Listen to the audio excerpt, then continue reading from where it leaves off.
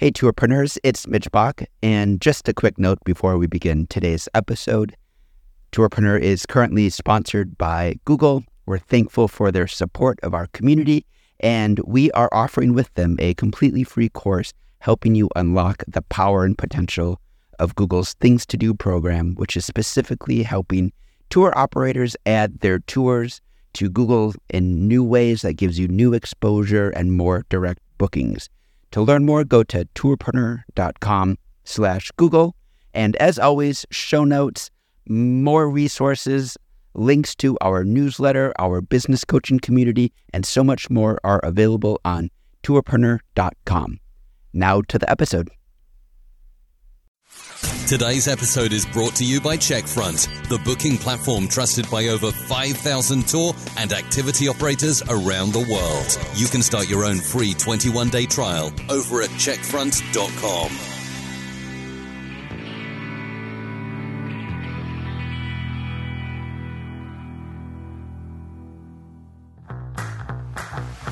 Welcome to the Tourpreneur Podcast. Travel industry veteran Shane Whaley will take you on a journey with fellow tourpreneurs, sharing their tips, ideas, insights, and success stories to inspire you to make your tour business the best it can be. And now, here is your host, Shane Whaley.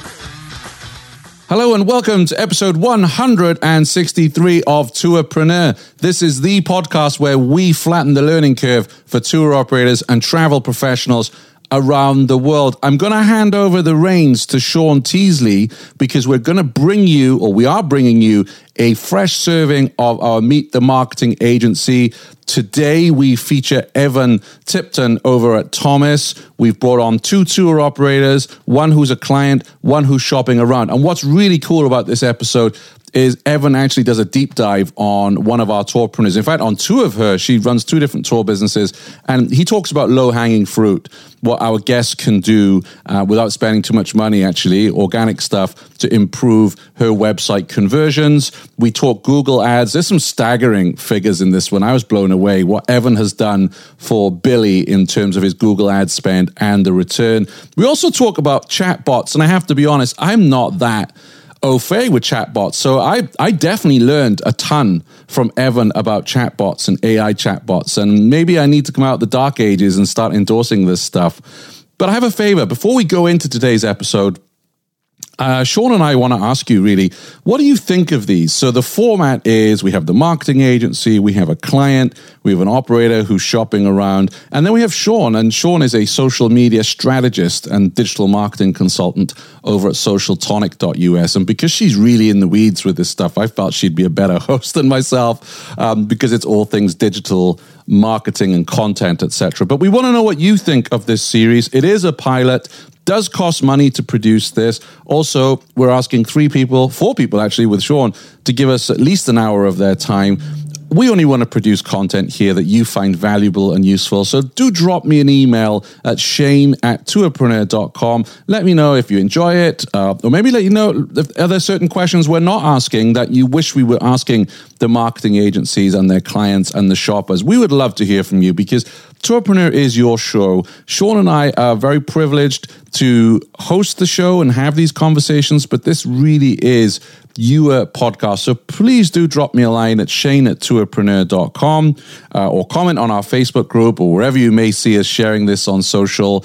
And if I could ask you, if you did enjoy today's show, please do share it with other tour operators around the world. That's how we can keep the train on the tracks, as it were. The more downloads we get, the more operators we can help. So without further ado, let's cross over to Sean Teasley.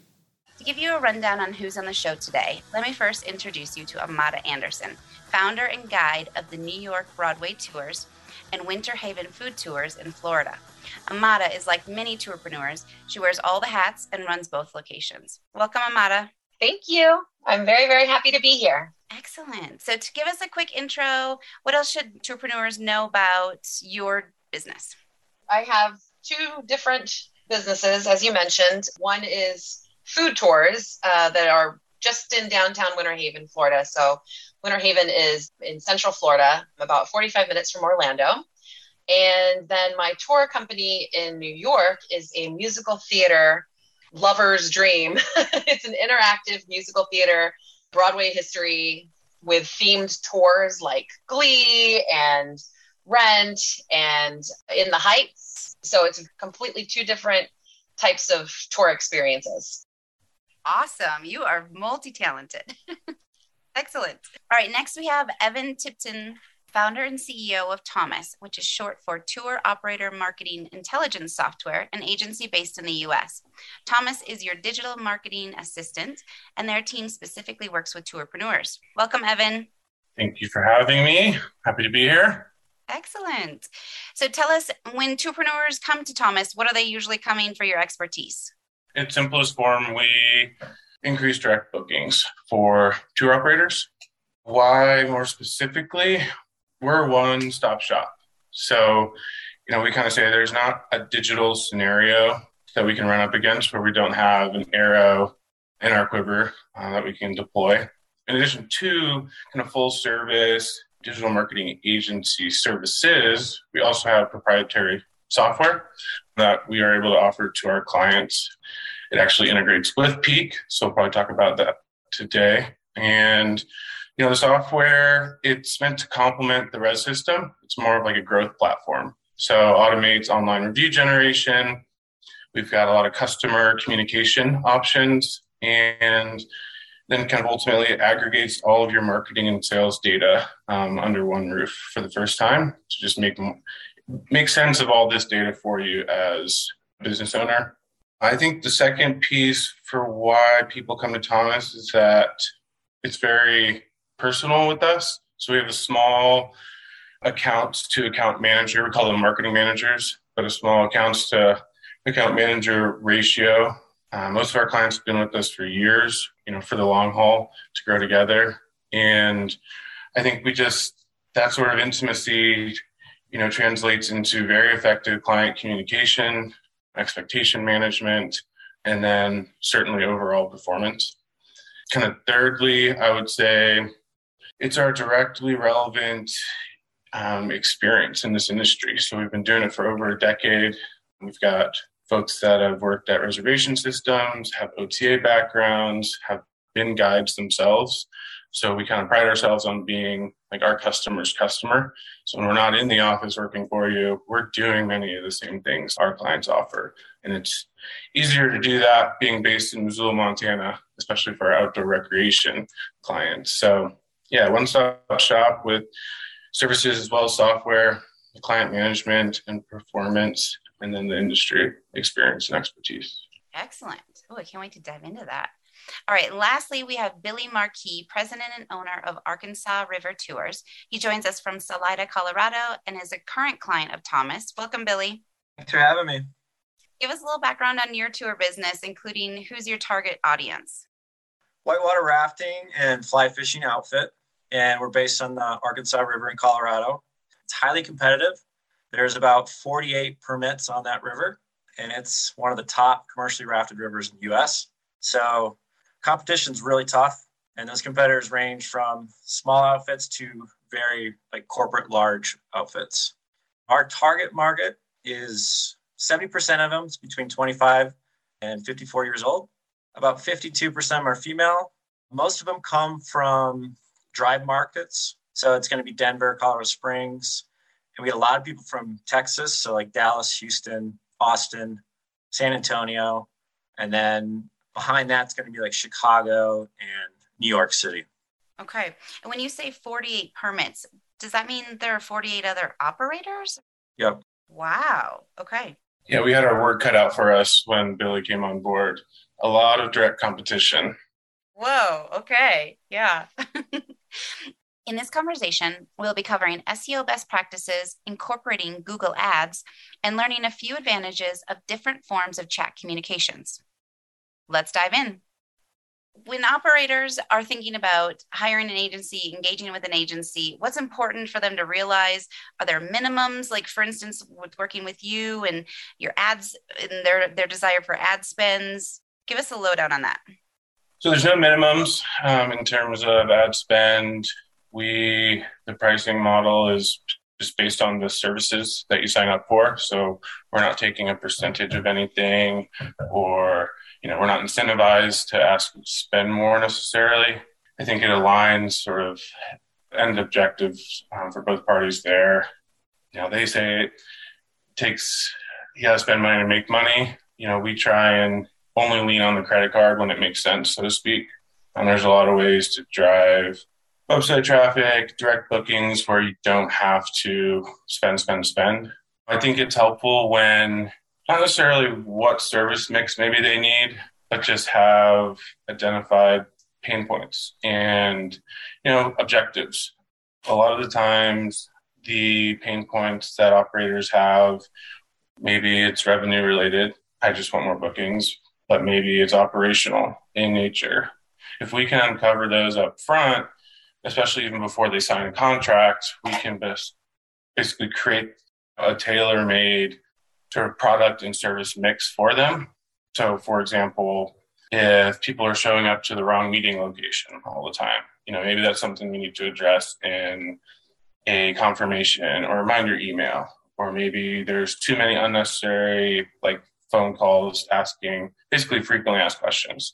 So maybe that's an indication that, the automated AI chatbot is a good fit.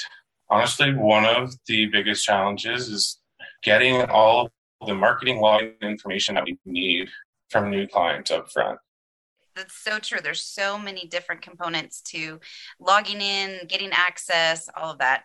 Evan was just mentioning this idea of not leaning on the credit card as much. Do you have any examples of how that's come about with you guys? You can spend a lot of money on ads, Google ads, social ads. Social ads aren't as expensive, but with the help of Thomas, we're successfully decreased my amount of ad spend over most years. This year went up a little bit, but over what I did about 4 years ago, it's almost cut in half, which is great because we're getting more bookings organically. So 4 years ago, were you doing it on your own? Is that what you're comparing what your efforts were to then when you brought them on? Or what do you mean by? I had someone else doing them, but I was not doing it myself. It was just different mentality. Okay. Amada, let's dive into some of the SEO areas. Give us the framework of what kind of SEO efforts have you put in? Are you blogging? Are you using keywords? Are you doing Google Ads? When I launched Winter Haven Food Tours this year, I definitely got myself my Google page. And then it said something like, I tried to follow the prompts that it gave me as far as the steps of creating an ad and just making sure that people, if they Google food tours in Florida, hopefully I would pop up. And I guess I put up I think it was $75 or something like that. And I did get some traffic. Again, though, I'm not sure if some of my traffic was coming from TripAdvisor as well, but I know that I'm not really sure if I was doing it correctly, but I tried to follow the prompts, so as somebody who is very new to that. And then as far as trying to get more business organically, I do have a blog and I do have YouTube. And what I've tried to do with Winter Haven Food Tour since I'm here, I've been trying to be the tour guide that is places to eat, things to do. And what I've noticed is I've definitely gotten over 25 subscribers already on YouTube from the 4 videos that I've posted, which I think is kind of good. And then I've noticed that when I post a video on Facebook, obviously I'm getting I had a little short video that was 3 minutes for a local barbecue place. And I've already gotten 1.75 thousand views. And I was like, wow, I guess this place has been around in business for a long time and people know it. But, my goal is trying to get people to come to my website, book a tour. And so for that, I'm trying to do more video. And then as far as on the New York Broadway tour side, we have been blogging the latest updates of Broadway news. And I do get almost 200 visits a day on the blogs. So there's more written blog information on that tour company, but the other one is more video. So I'm trying to keep it balanced. But I do have somebody that I hire who is one of my tour guides, and he creates all that content for me. So he's fantastic at it. The written content for New York? Yes. Okay. Evan, do you want to take it from here and kind of talk about things that you have seen from looking at her website and other recommendations to just increase the ranking and visibility for her? Absolutely. I think it's important to understand, I guess, one, where are your customers coming from? Is it mostly in destination, tourists versus locals? What does that look like in Florida as well as up in New York? Yeah, in Florida, actually, it's been more people visiting. So people who were coming to Orlando or Tampa, I'm thinking they found me on TripAdvisor. They just were looking for food tours and they found me and they were like, oh, she's open for business. So that's where I've been getting a lot of people. And then as far as the locals, just recently been in a popular magazine that was over here.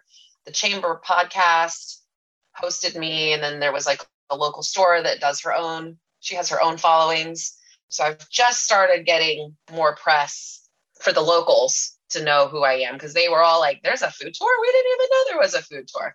Well, because I'm a new company, so it was exciting. But I definitely want to make sure that, I guess I want like both for here in this, in Central Florida. And then in New York, it was always new travelers. New Yorkers hardly ever go on a tour. So Sure.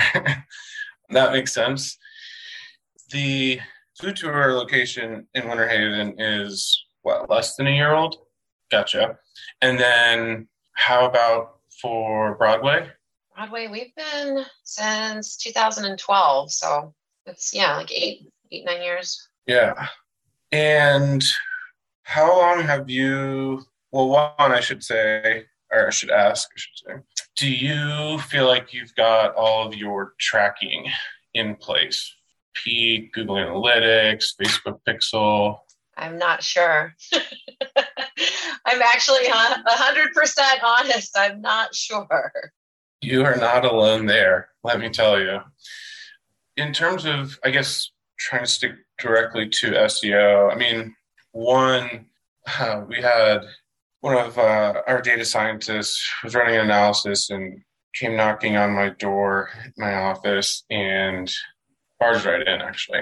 But he was laughing because he finished this correlation analysis between organic traffic and your revenue. So it is laughable just how highly correlated your organic traffic is with your revenue, online as well as total revenue. We've basically been able to boil it down that each additional organic website visitor can be worth to almost $12. The average on our clients is around $7. So that validates that, okay, we should invest. It's definitely a long game, but it's one of those where it makes the business more resilient. There's no commission on it, which we love. And it's the best driver of sustained growth over time. So you can't cheat it, you can't fake it, and it makes it easier to forecast. It's more predictable. So we know SEO and the blogging efforts to the primary drivers in terms of getting more organic traffic is basically invaluable. If we look at the Winter Haven site, one of the updates that Google rolled out this past summer, they called it their Core Web Vitals. A lot of it has to do with site speed. There's some more technical components to it about how content's loading on your website. But there's two sites that you can plug your website into and sort of test and see what basically like a score, 0 through 100, and then like A through F. There's definitely work to do on the Core Web Vitals piece. We got Fs on both sites, and then a 15 out of 100 for Winter Haven and 12 out of 100 on mobile for the Google Page Speed Insights. Fortunately, that's a fairly easy fix. So you're on WordPress, and we have basically an upfront package. It's just has an hours cap. And we basically just take care of that. So we take everything that's in the red into the green and take that F, turn it into an A. And that's, low-hanging fruit, one of the easiest ways that we can, it's good, not just from an SEO standpoint, but also from a conversion rate standpoint on the website. So there's studies out there that show, again, the correlation between load time and conversion rates. So that would probably be one of the first things. Evan, is that just like a SEO optimization package that you offer? Is that kind of what you're mentioning here? So we have SEO as a monthly service, but this Core Web Vitals piece is just an upfront one-off. So we we just address this very specific piece, the core web vitals, which is part of the big SEO picture, but again, focuses mostly on site speed. Okay. So it's kind of like this where you start and then you get into the SEO from there. Another piece that might be related to some of this, and you never really know until you get into the back end of your website and lift the hood, but it looks like, and I may be mistaken, but it looks like both sites are hosted on GoDaddy. Does that sound right? Yeah. Yep. So we always encourage our clients to basically never kind of shortchange themselves on website hosting.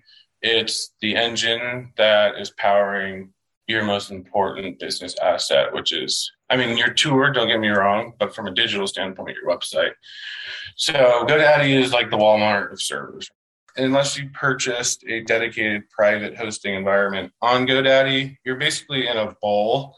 You're a marble in a bowl with hundreds or thousands, so it just depends, of other websites that you have no idea who they are. And they could be malicious. Basically, there's better hosting options out there that won't break the bank, but would help with sort of technical performance of the website, especially as it relates to site speed and security.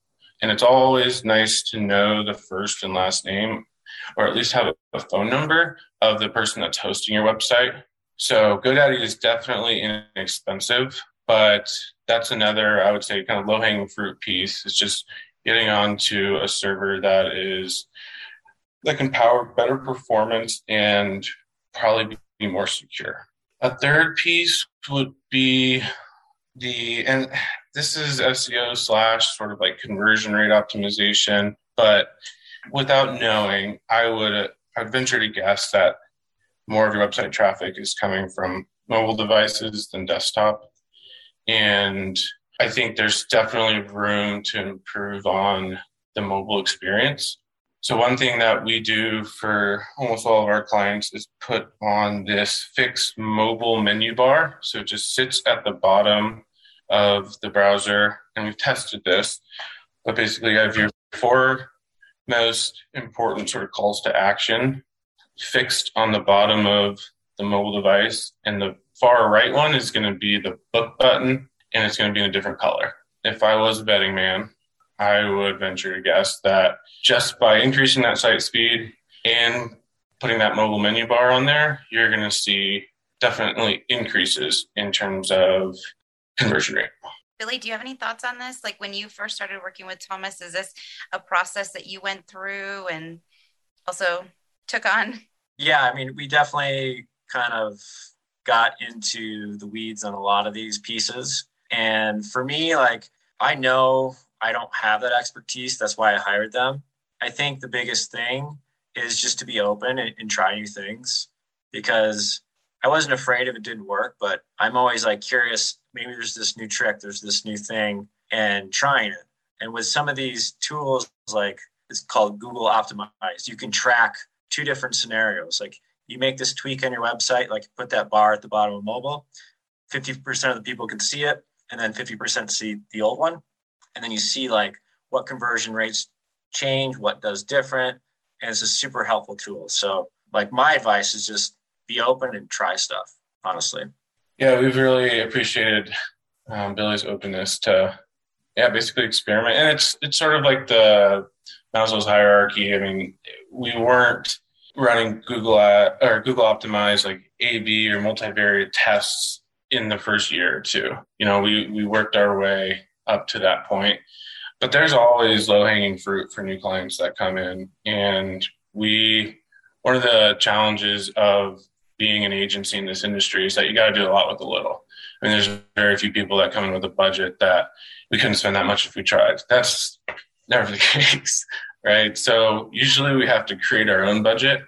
It's a delicate dance or fine line between leading with revenue, things like Google ads or Facebook ads, but also wanting to make sure that we're set up for the long game with this SEO foundation. And that being said, the first thing that we do for every single new client is go through a process, what we call our digital foundation. So it's up to 10 hours. We only charge upon completion based on how many hours it took, but we set up your it's like digital plumbing. So Google Analytics, making sure everything's tracking cleanly and accurately, customize your Facebook pixel, make sure it's all talking to your reservation system. So Peak in this instance, we put some other third-party kind of plugins or applications on the site, such as like Hotjar, to make sure that we can monitor how people are interacting and engaging with the site. It's a one-off, again, upfront item that even if we didn't do anything else together, you know that you can trust the data that is being tracked and make, informed decisions off of it from it going forward. I've got a slew. What's that? Sorry. Oh, I just wasn't sure how much detail you need me to go into on the SEO front. I've got 2 pages of bullet points. So. Okay. We have like the baseline of what Evan was saying, that there are these core vitals that they can go into, and then the foundation. But then from more on the SEO perspective, is there anything else that you want to kind of dive into specifically? From what I understand of SEO, I mean, I know that, you need the keywords on each page. And I did have, for all of my tours at one point, I probably still have these pages up. Each specific tour, like on my Winter Haven food tours, I have the dessert tour, and it's got its own page.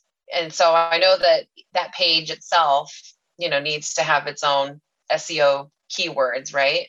Amada, from what you're hearing Evan describe, what other things in the SEO perspective, specifically like maybe around different pages and things that you want to help equip your website with? What other questions do you have for Evan? As far as like the site speed and everything, I'm just wondering, like, how much is having too much on your website in each page? Is it better to have less, or is it better to have more, I guess? Yeah, no, it's a good question. I think it depends on what that content is and the way it's structured. So one of the things that we definitely found on both sides is there's room to improve the structure. So just like humans read left to right, top to bottom, does the basically Google bot. And the easier, think of it as like a spider. The easier it can go and crawl through every nook and cranny of your website, the better the Google search algorithm basically will understand this is who they are, this is where they are, this is their hours of operations, this is what they do. And I think there's room to just clean up basically the organization and the structure, because you actually have, and I haven't even seen some of this before. I love the potential behind all of this place-based or like local activity guide directory content that you have. But there are little things such like, before we go to the dessert tour that we were talking about, on the homepage for Winter Haven, our tours, that's an H2. So like a H2, like a heading tag. We kind of want to work our way down the page. Like that should probably be an H1. And then on top of that, instead of H2, it's an H1. We also might want to say our Winter Haven food tours. Or if you wanted to go after Florida, we could say there's definitely room to optimize. We don't want to stuff keywords. We want it to read very kind of organically, but definitely room to weave some additional keywords in there. And then once we get to, say, the dessert tour page, all the information that one needs is on here. So this is one of my favorite, this tour specific page, I would say out of the 2 sites, this one is my favorite. And even just, aesthetically, the use of the icons, we like structured lists, easier for the human eye to digest. But there's a lot of different formatting across the site, but even on this page. So font colors, font sizes, some are lists, some are paragraph text, some are lists that are inside boxes, some are in accordions that can break out, like expand or collapse. So I think if you basically focused on one of these tour specific pages and cleaned up basically create a template out of it, then you can go and apply that to the remaining, or each of the rest of the tour specific pages. For like some consistency and continuity across the whole website. Is that what you mean? Yep. Yeah, exactly. Usually we like to have, your first level homepage, most important page, a second level maybe there's a category page like food tours or all tours. And then we've got our third level, tour specific pages. We talked about the tour specific page a little bit. The second level pages where we've got that peak embed with all the tours listed. We actually don't have it on the Winter Haven site. We have it on the New York site. One thing, since I'm here, the tours tab in the navigation menu, when you click that, it's a 404. So it's a broken link, basically. It says /all-tours.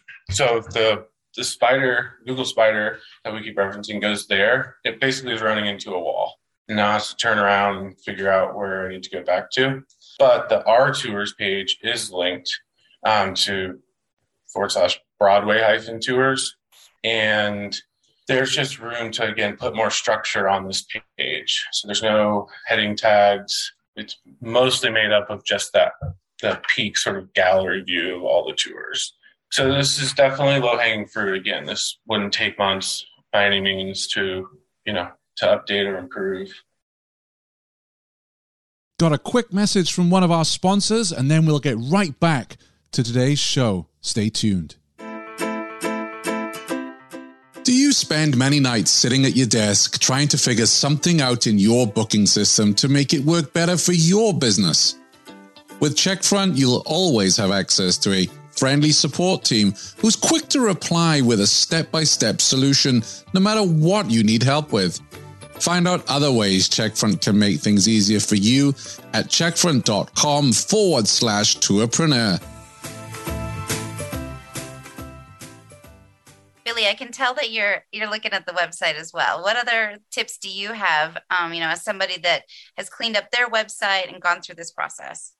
From my standpoint, I think focusing on mobile is critical. I think you should do that first. They always say mobile first, but it's true, especially if you have people in market looking. That's the first place people go. So if it's not functioning well, pictures don't show up or crop correctly, it kind of, turns people off. If it doesn't that speed slow, they're going to bounce right away.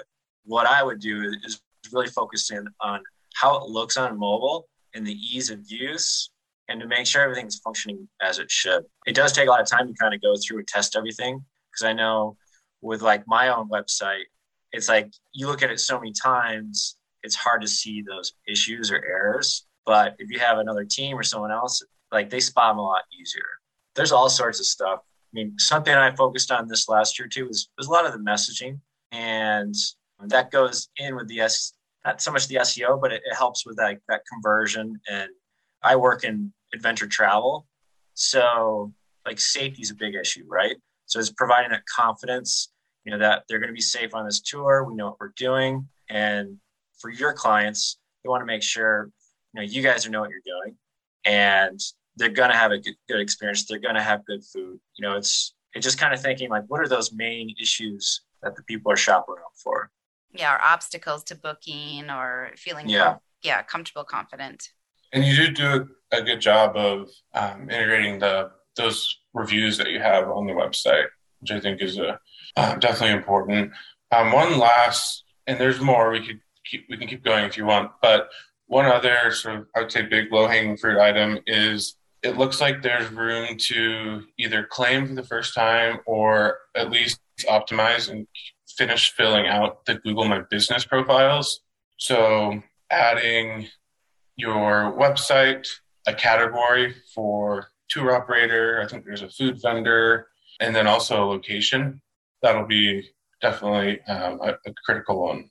In our last episode, we were talking about Google My Business as well, and the value of even just posting once a week and adding a new image and then just doing some quick updates, because that also helps Google.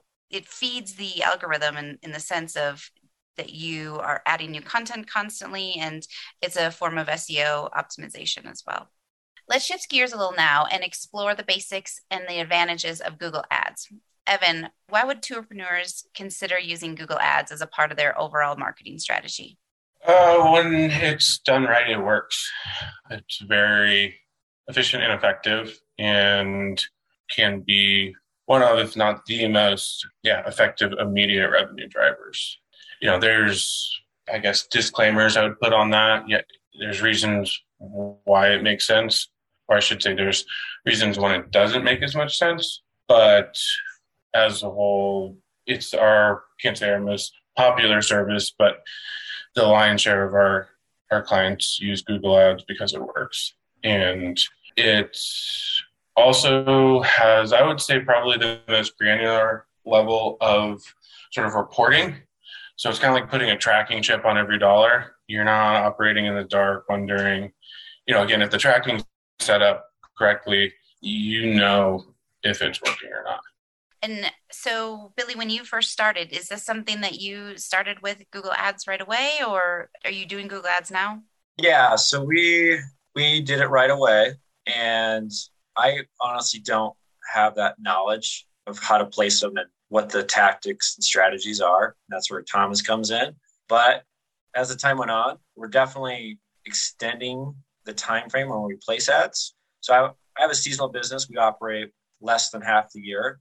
Before, it was like we just do a little bit here and a little bit there. But as I move forward, it seems like I'm spending less, but I'm spreading out more over the course of the year. And it's more effective. Like from what I see, doing some of the searches for rafting in the Arkansas, it's like you'll see my ad up there and then a couple things with my business. So it kind of pushes everyone out of that first page. Not everyone's going to just go and click on that, but it does give you that number 0 position, or even 0, 1, 2, 3. I think that has a huge impact when someone's searching and they're just going to find something, click on it, and then they just go down that customer journey. Yeah, you're taking a huge chunk of the top of the page by doing that. And that's a good example of definitely when there's competitors bidding on Billy's branded basically search terms. So we kind of have to create a moat. We can reasonably basically say that Billy made almost $12 for every dollar spent this year on Google Ads. And there's a little bit of a gap in terms of knowing exactly how many phone calls or contact forms that submitted from Google Ads actually ended up converting. But he had at least a 6x ROI just from the bookings that came online. And there are hundreds of other leads that came from Google Ads. So definitely pencils out. It's competitive in that market, certainly.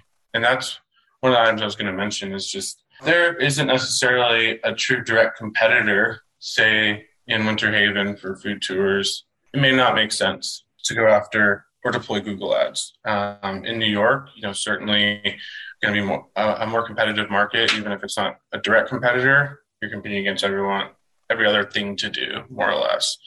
We've had success in New York, Chicago, San Francisco, you name it, and not just with kind of your core New York City Broadway tours, which I don't think you need to bid on because you show up, first organically for that. But, a client of ours has a Chinatown food tour in New York City. And, the cost per acquisition, basically the cost to get a booking from Google Ads for those tours is a little under $10. That pencils out and is basically less expensive than paying the commission to an OTA. So I think there's always ways to go after, whether it's long tail keywords, or if you are competing with OTAs, there's sort of strategies you can deploy, such as remarketing lists. So you can try and outbid them based on someone searching has already been to your website and you want to bid more on them if it's their second time. One of the things that we see very often when operators have set up their own Google Ads is that people don't purchase in sort of any sort of set or evenly distributed fashion. You're targeting your bids. They must adjust and account for the fact that people are buying at different times of the day, different days of the week. There's different demographics, there's different devices, and certainly different locations. So if you turn ads on without having bid adjustments in place or a custom ad schedule, you probably don't want to spend money at 3 a.m. Maybe for some odd reason, people are purchasing Broadway tours at 3 a.m. But if you haven't spent your budget for it, Google will spend your money. They're very, very good at that.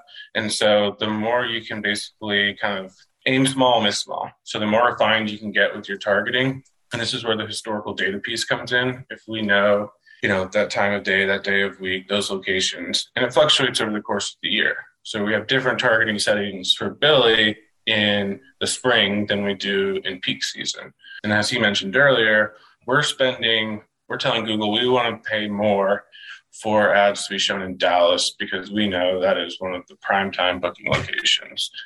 So the worst thing that we see is people just turning on Google Ads and kind of setting it and forgetting it.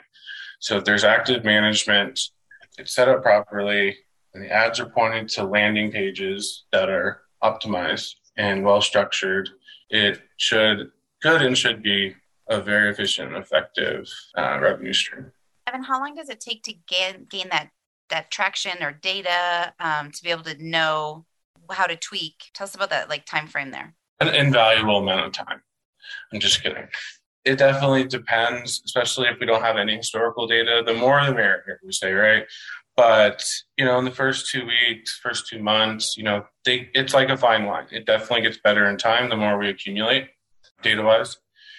So, and that's one of the things that we, and Billy mentioned earlier, not every time, but we can make you more and you can spend less. But ultimately, we always want to back our way up this spending curve. It's like the law of diminishing return says, at some point you're going to spend more, not necessarily make more. So we don't want to exceed that sweet spot on that curve, but we want to back our way up slowly and find that sweet spot and then stay there and optimize the heck out of it. Can you give us an example of what's a tourpreneur that comes to your agency? What's a low budget that they might approach you guys with? A tourpreneur is even option to come and spend their budget, however big it might be. It's such a tough question. There's just so much variance, but there's some that spend $100,000 to try and make $1 million from Google Ads. There's some that spend a couple thousand a year. We spend less than 1% of our online revenue with Billy this year in terms of Google Ads budget. Most commonly, we see around 2% of your online revenue, but a first-year business is definitely different than a 10-year-old business. So, a 5-day, multi-day operators with an average booking value of $16,000 is different than, a kayak rental company. So it's super loaded question, and it's hard to say, but depending on the business objectives, the competitive landscape, your average booking value, there's usually ways to make money on Google Ads, and it doesn't have to break the bank. So budget is usually not the barrier to entry.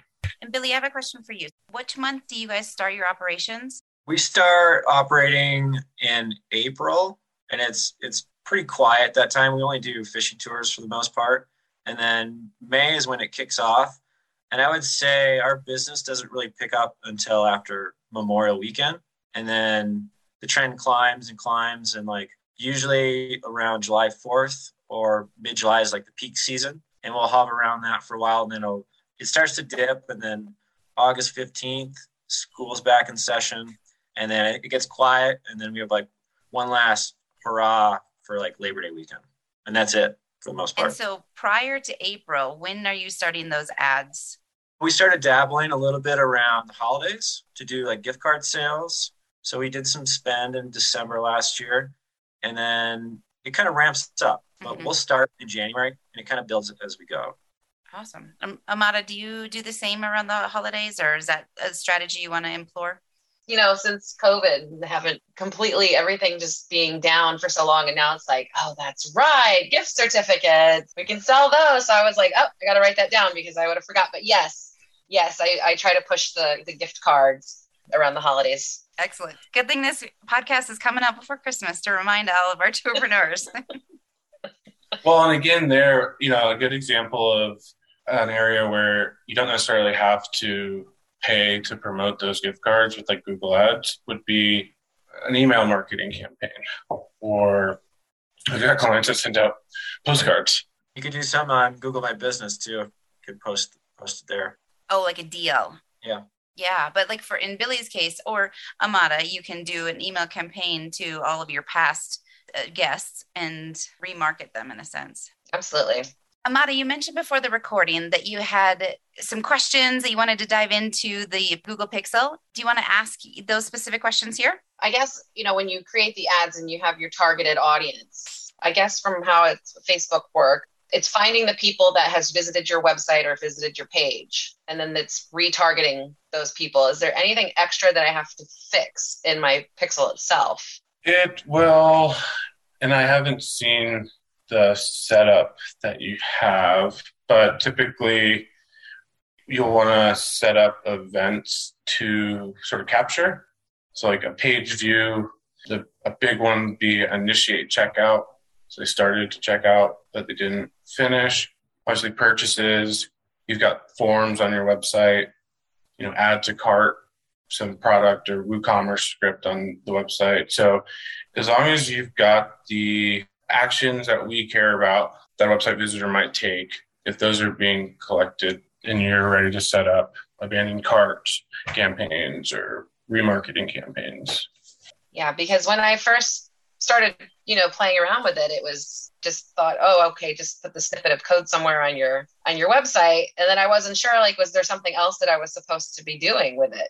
But yeah, now that makes sense. If you create an event to tell it to do something.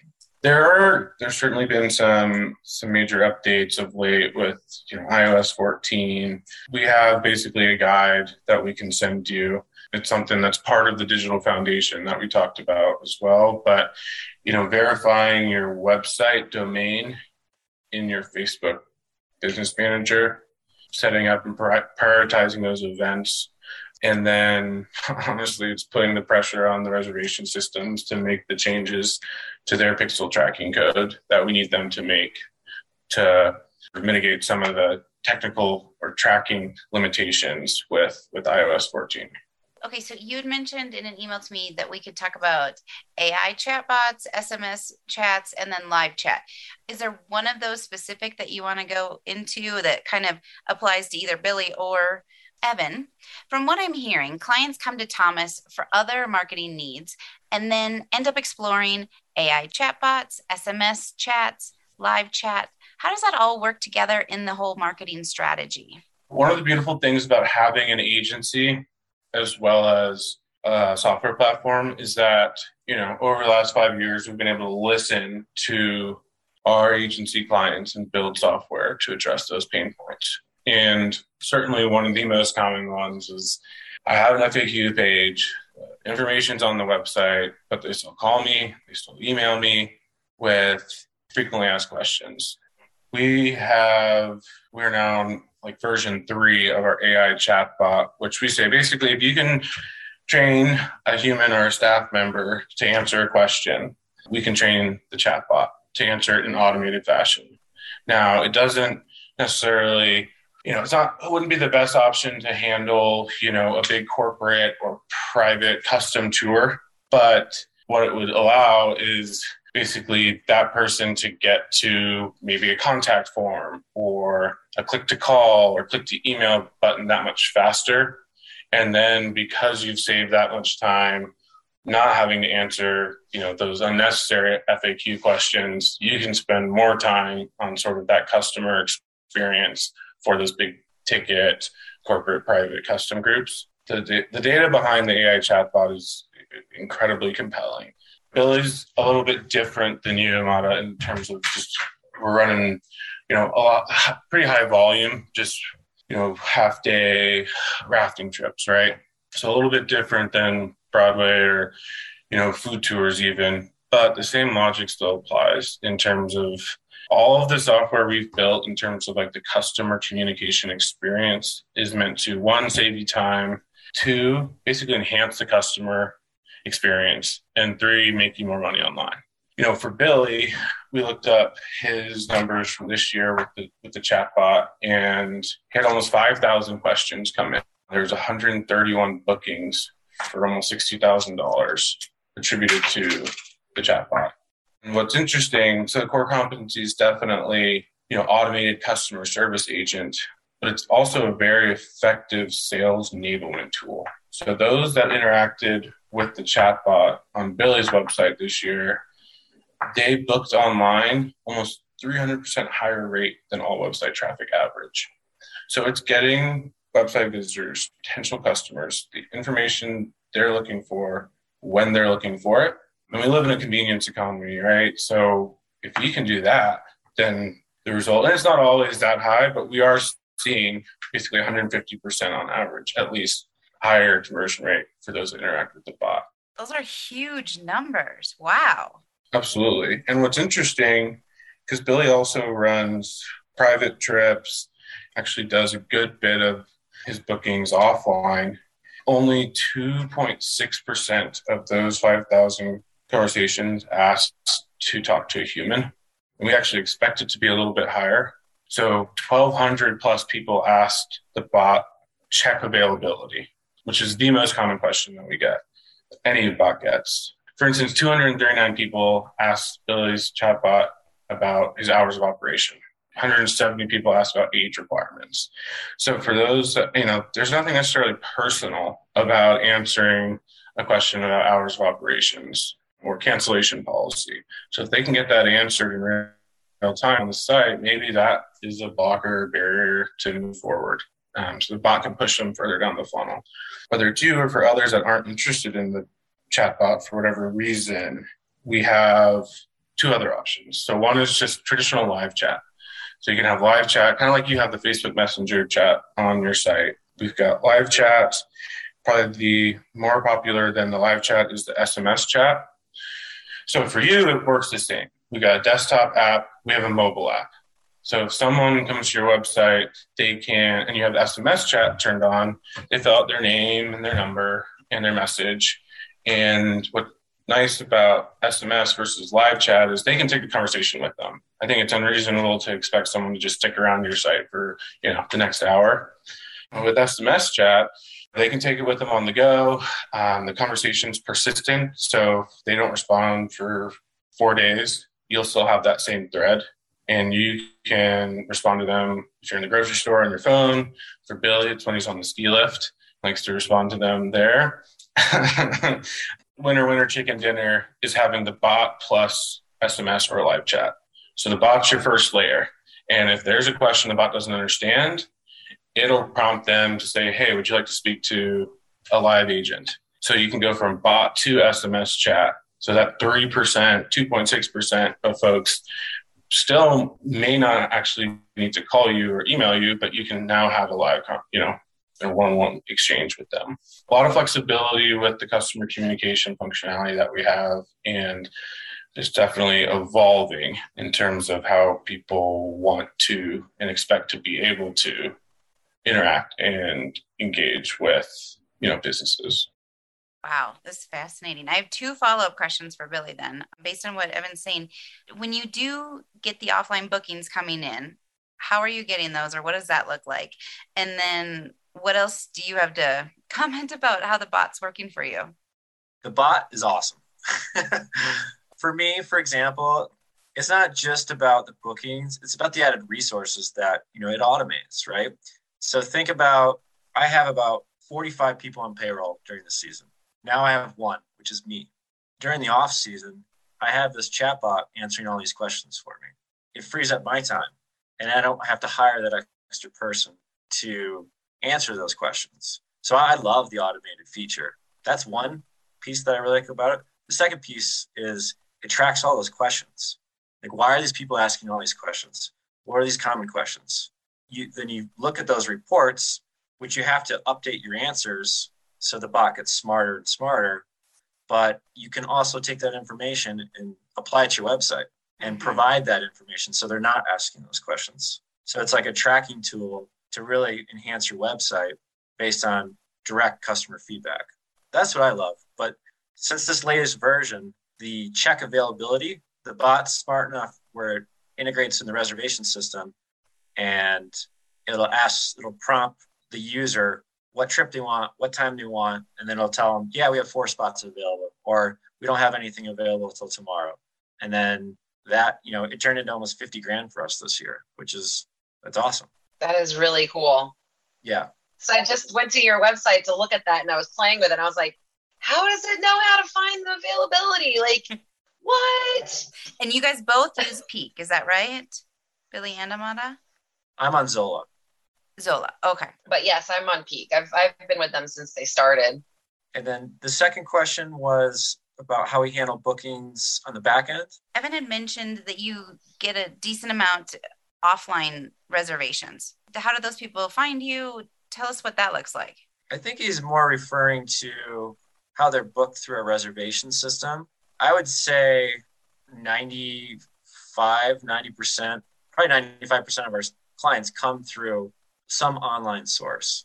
That's my theory. But like, there's relationships with, like, we have some camps we work with and some other like repeat customers. But I would say almost every customer is funneled through the website. So in my mind, everything is digital. We book a handful of reservations over the phone just because we are in venture travel. People want to talk to someone. They want to see if it's safe. Those are just things that are really hard to navigate without that human touch when you're a dangerous potential situation. And one thing, Amada, that would make sense here, we've done this for Billy over the years, is going after, like, I saw how active you are with Chambers of Commerce, CVB, basically local sort of community, tourism, promotional entities. I mean, getting backlinks from those sources are great, but I would say, I don't know if I'd call it a game changer, but we reached out to a lodge or resort that was in one of Billy's key target markets and got a backlink, but also helped, create a relationship that Billy then went and handled, kind of fostered, created, and now fostering in person on the ground. But I got to believe, being 45 minutes from Orlando, there's probably some referral partnership potential that is still to be explored.